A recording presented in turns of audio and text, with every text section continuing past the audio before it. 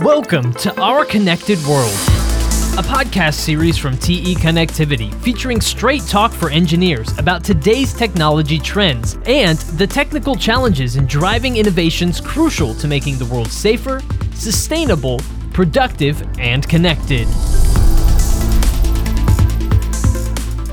Hello, everyone, and welcome to another episode of Connected World, a podcast from TE Connectivity. I'm your host today, Tyler Kern. Welcome to another episode of the podcast. Today, we are talking about cobots, and we're going to be talking about some of the advantages they bring, what they bring to the manufacturing process, and so much more. And joining me here on the show today, we are thrilled to welcome Alex Megej. He is the Chief Technology Officer for the Industrial Business Unit at TE. Alex, welcome to the show. Thanks for joining me. Thanks, Tyler, and thanks for having me here. Excited to be here. Well, we are very excited and honored to have you on the show here today, Alex. And so thank you so much for joining us. So, Alex, kick us off today. Tell us what cobots are and how they're different than robots in the context of industrial manufacturing. So everybody's familiar with the huge robots, which you normally see in large manufacturing plants. So handling weights of hundreds and plus kilograms. Cobots, on the other side, they're much more compact. So think of them as an mechanical arm, which can operate in very, very tight spaces.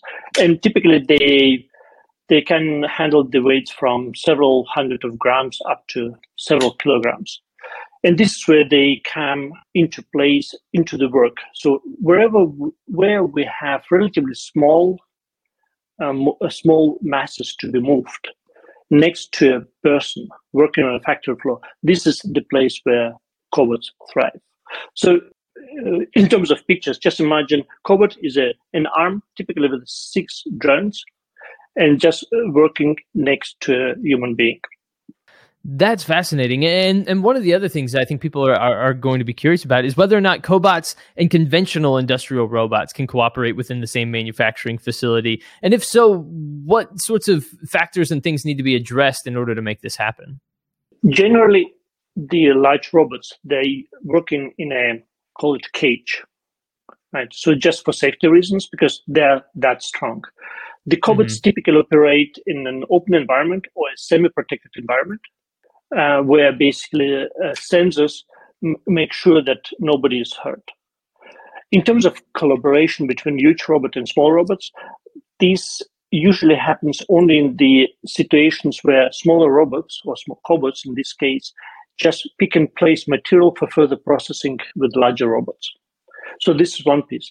But really, just getting back to the introduction, where cobots really thrive is complementing or working with people together. So that some repetitive tasks, typical example would be pick and place, just picking one part of equipment, moving this around to the next part. This is one piece. And another really big advantage of a cobot is the flexibility. So ideally, you would be able to program the cobot to change the tasks to be done within, ideally, minutes, which is not really possible with the larger robots. That's really, really fascinating and very interesting, and I think that flexibility is obviously something that is important and that provides so many different use cases, like you mentioned. And I'm curious, from your perspective, what advantages manufacturing companies can gain from using cobots, and how cobots can help small and medium-sized businesses, especially. The keyword is SME, small and medium-sized enterprises. This is where cobots are really spot on. And just to give you an example. Okay, T is not really SME, but we do have also mid-size factories where initially we had either fixed lines to transport components from one working station to another, or even human beings. And this is the same as for smaller factories at T, but also for SMEs out there. Once again, the flexibility plays huge role. So it means in one day, this robot can basically pick and place from one working space to another. Then you change what we call end of arm tool. And the next day it can start drilling components. And the third day it will have let's say pneumatic gripper once again transporting subcomponents to, let's say, an assembly station. And so in the final piece, also just getting to this flexibility, also now an example from TE factory where we have fully automated lines. And at one point of time, you need, once again, pick manufacturing finished goods and pack them into a tray. In former days, it would be either semi-automated or even manually. Now we can use cobots to pick the finished goods, put it into a bag as an example, close the bag and transport it to the final destination.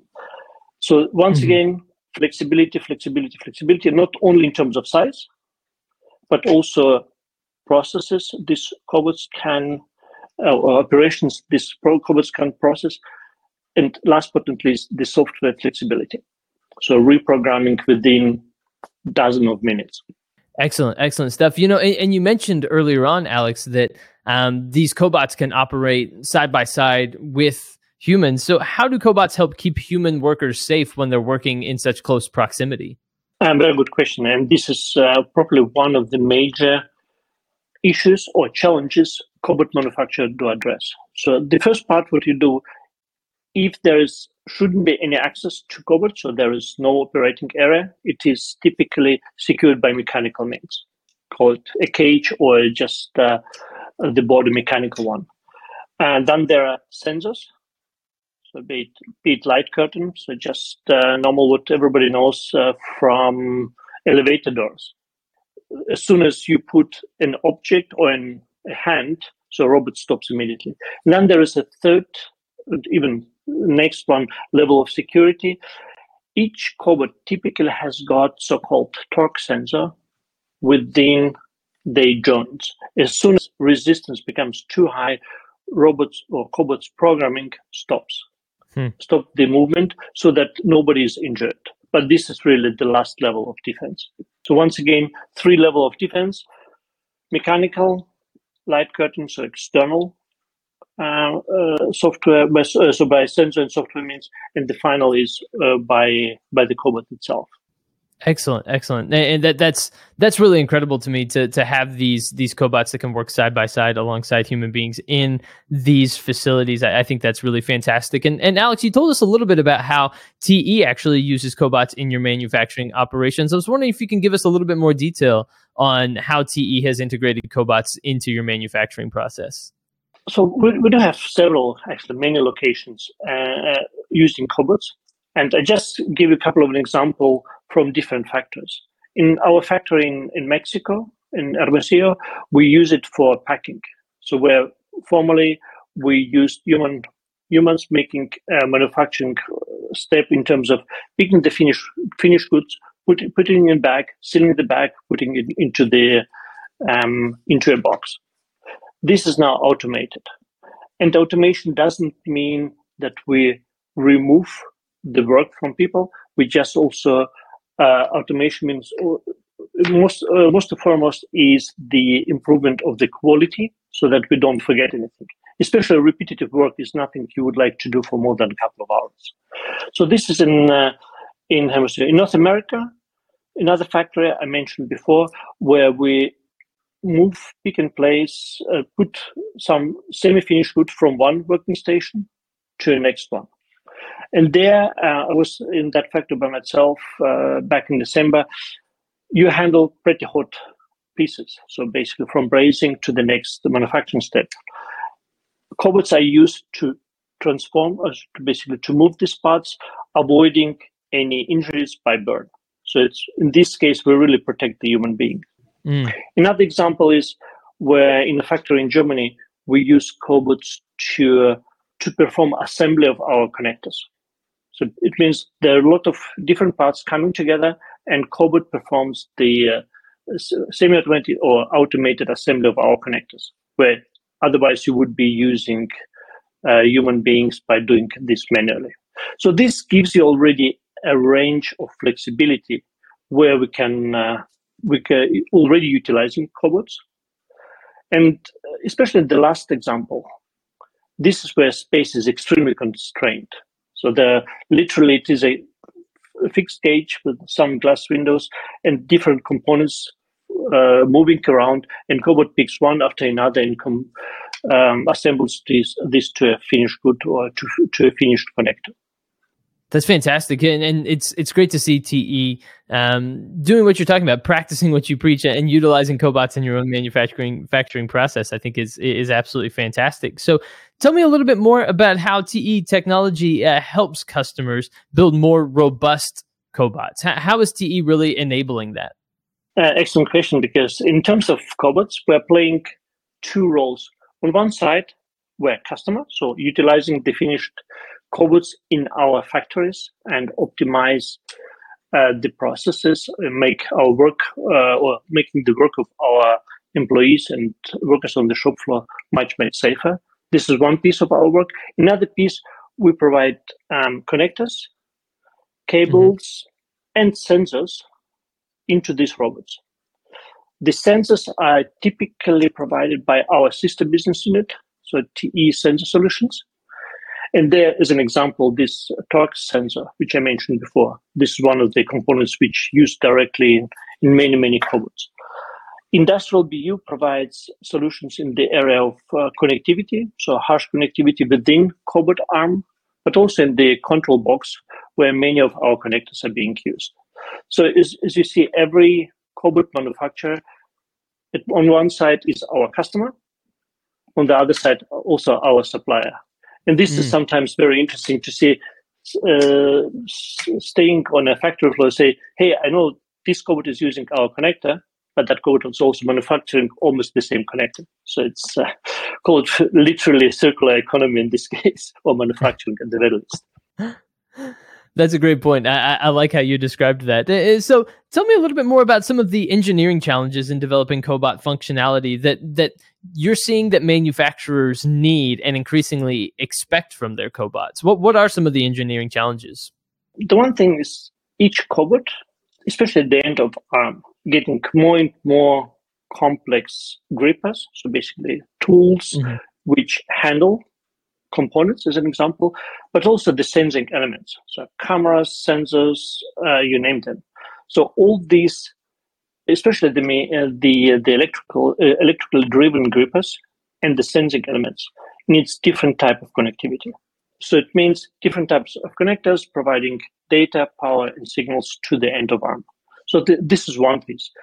Another piece, what is very often overlooked, is how do we pull cables outside of the arm, because the place within the arm is very restricted and outside. And this is where I personally have seen a lot of requests saying, hey guys, I do have wonderful sensor at the end of my arm and I've got already customers interested, but all the cables break after, let's say, a couple of weeks or at least a couple of months.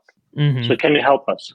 And this is not only know-how in the sensing, in the connector area, but also the know-how in terms of how to connect to a cable assembly, how to pull the cables along the arm. This is where T connectivity provides its expertise. So this is one typically, let's say, pure mechanical piece. Another piece is, think about the following. So the data which is needed to transform from a PLC, so controlling unit on the factory floor, to the robots. This getting, let's say, more the data throughput is higher and higher. But then at the end, there is a lot of sensors which needs to be connected as well. And there is an area where TE is one of the driving forces in the automation market, what we call single pair Ethernet. SPE is the technology which we, let's say, introduced 2019, I believe, with a couple of our competitors to provide Ethernet connectivity only over two cables or two wires instead of normally 8. So this reduces the complexity and also improves or gives flexibility not only to the cobot manufacturer, but especially to the users of cobots in the factory environment. So this is another one on, call it, in the area of industrial communication, where TE is one of the driving forces on the market. Yeah, I wanted to ask about single pair Ethernet. because I do think this is a really important topic and important thing to cover. So you mentioned a little bit more about the advantages that are provided there. What do you think will be the long-term impact of single-pair Ethernet, and what it'll do to the development of future cobot technologies? This is a very good question, especially here. In order to answer this, I would like to step back a bit and look at the overall architecture or automation architecture in a factory and the trends which we observe there. So generally, the trend is going from one big, huge actual production line to multiple decentralized cells. So each cells will perform certain tasks, allowing for flexibility to either stop material transfer. If one cell breaks down, there is a possibility to repair it or basically bring it back online without stopping the overall structure or overall factory or the entire factory. So it means there is a trend to decentralization. And the other trend is sensing. A lot of sensors. So, and those sensors have to be very flexible. Some of the sensors will use mobile technology, but mobile technology currently, or wireless technology currently on a factory floor, suffers from one restriction. Once we get the number of the sensors or communicating devices above a certain threshold, we'll get what you experience in a busy airport.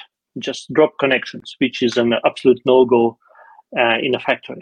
And this is where SPE would jump in, because it uses simplified wiring, so only two wires, which can go from 40 meters, so up to 40 meters for very high data throughput, up to 100 meters for a bit lower throughput, but which is still more than sufficient for, or bandwidth is more than sufficient for the sensors.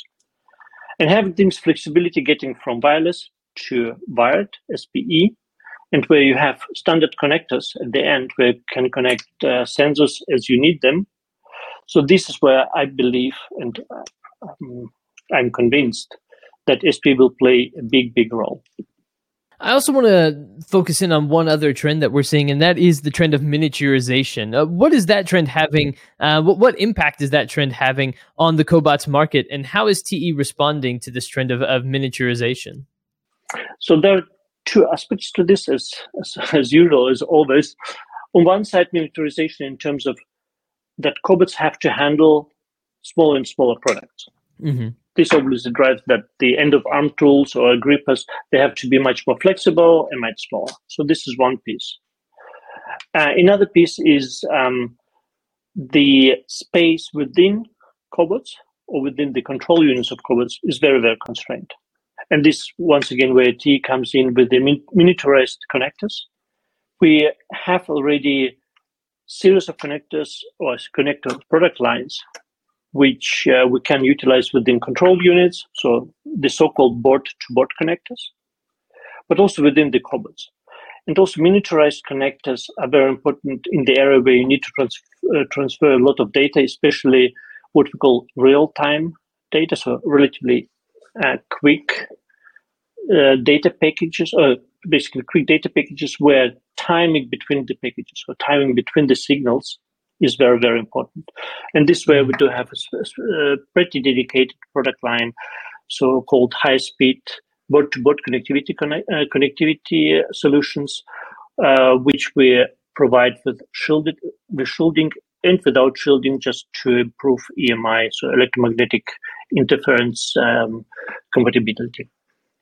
Well, Alex, as we begin to wrap up our conversation today, I'm going to ask you to look into your crystal ball. What do you foresee as the big trends in enabling the factory of the future? What do you see as you gaze into that technological crystal ball? Well, you probably know the thing. I'm just paraphrasing somebody very important who said, well, whatever your prediction is, it's probably, or highly probably wrong, right? So the trends I personally see materializing with the, let's say, probability higher than 50%. The one I already mentioned, decentralization on the factory floor. So this is one.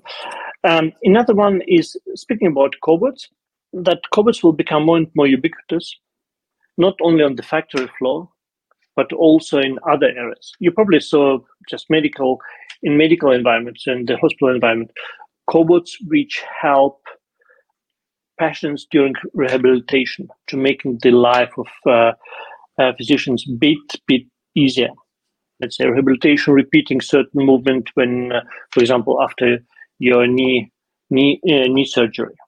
So this is another one which is already in place. So what I see also, there is already starting cobots being used in surgeries, in medical devices, but also there are perhaps you are going to have a cobot in your kitchen helping you as let's say, to make your dishes. Let's say everything is possible from that sense. But I think the driving force would be the factories, because there is a huge demand for automation, especially if you step back and once again the mega trends. The population on this planet is getting older. We don't have enough workers on factories or doing repetitive work, nor is this work very attractive. And this where specifically cobots will jump in. And once again, the main advantage of cobots is the flexibility, how I see it. Well, if we could get cobots in the kitchen, that would be a good thing for me. I need all the help I can get in that area for sure. Alex Megej, Chief Technology Officer for the Industrial Business Unit at TE Connectivity. Alex, thank you so much for joining us here on the podcast today and sharing more about the world of cobots and everything going on, the exciting developments that are taking place, and what the future holds. Alex, it's been a pleasure. Thank you so much, and it was a pleasure speaking with you, Tyler. Absolutely. Thank you once again for joining us here on the show. And everyone out there, thank you for tuning into this episode of Connected World, a podcast brought to you by TE Connectivity. Of course, for more, you can always go to te.com to stay up to date with the latest from TE, and also to learn more about the solutions that we discussed here on the podcast today. And of course, you can subscribe to the podcast to stay up to date with the latest. The best way to do that is to go to your favorite podcast provider and find the podcast and hit subscribe. That way you get the latest episodes right there on your device. And stay tuned. We'll be back soon with more episodes of the show. But for this one, for Alex Megej, I've been your host, Tyler Kern. Thanks for joining us. Thank you, Tyler. Thank you for tuning into our conversation. You can learn more about the solutions we discussed today by visiting te.com, where you can connect with our engineer support teams and sign up for Circuit, our monthly trends newsletter featuring a selection of articles on tech innovation written by engineers for engineers.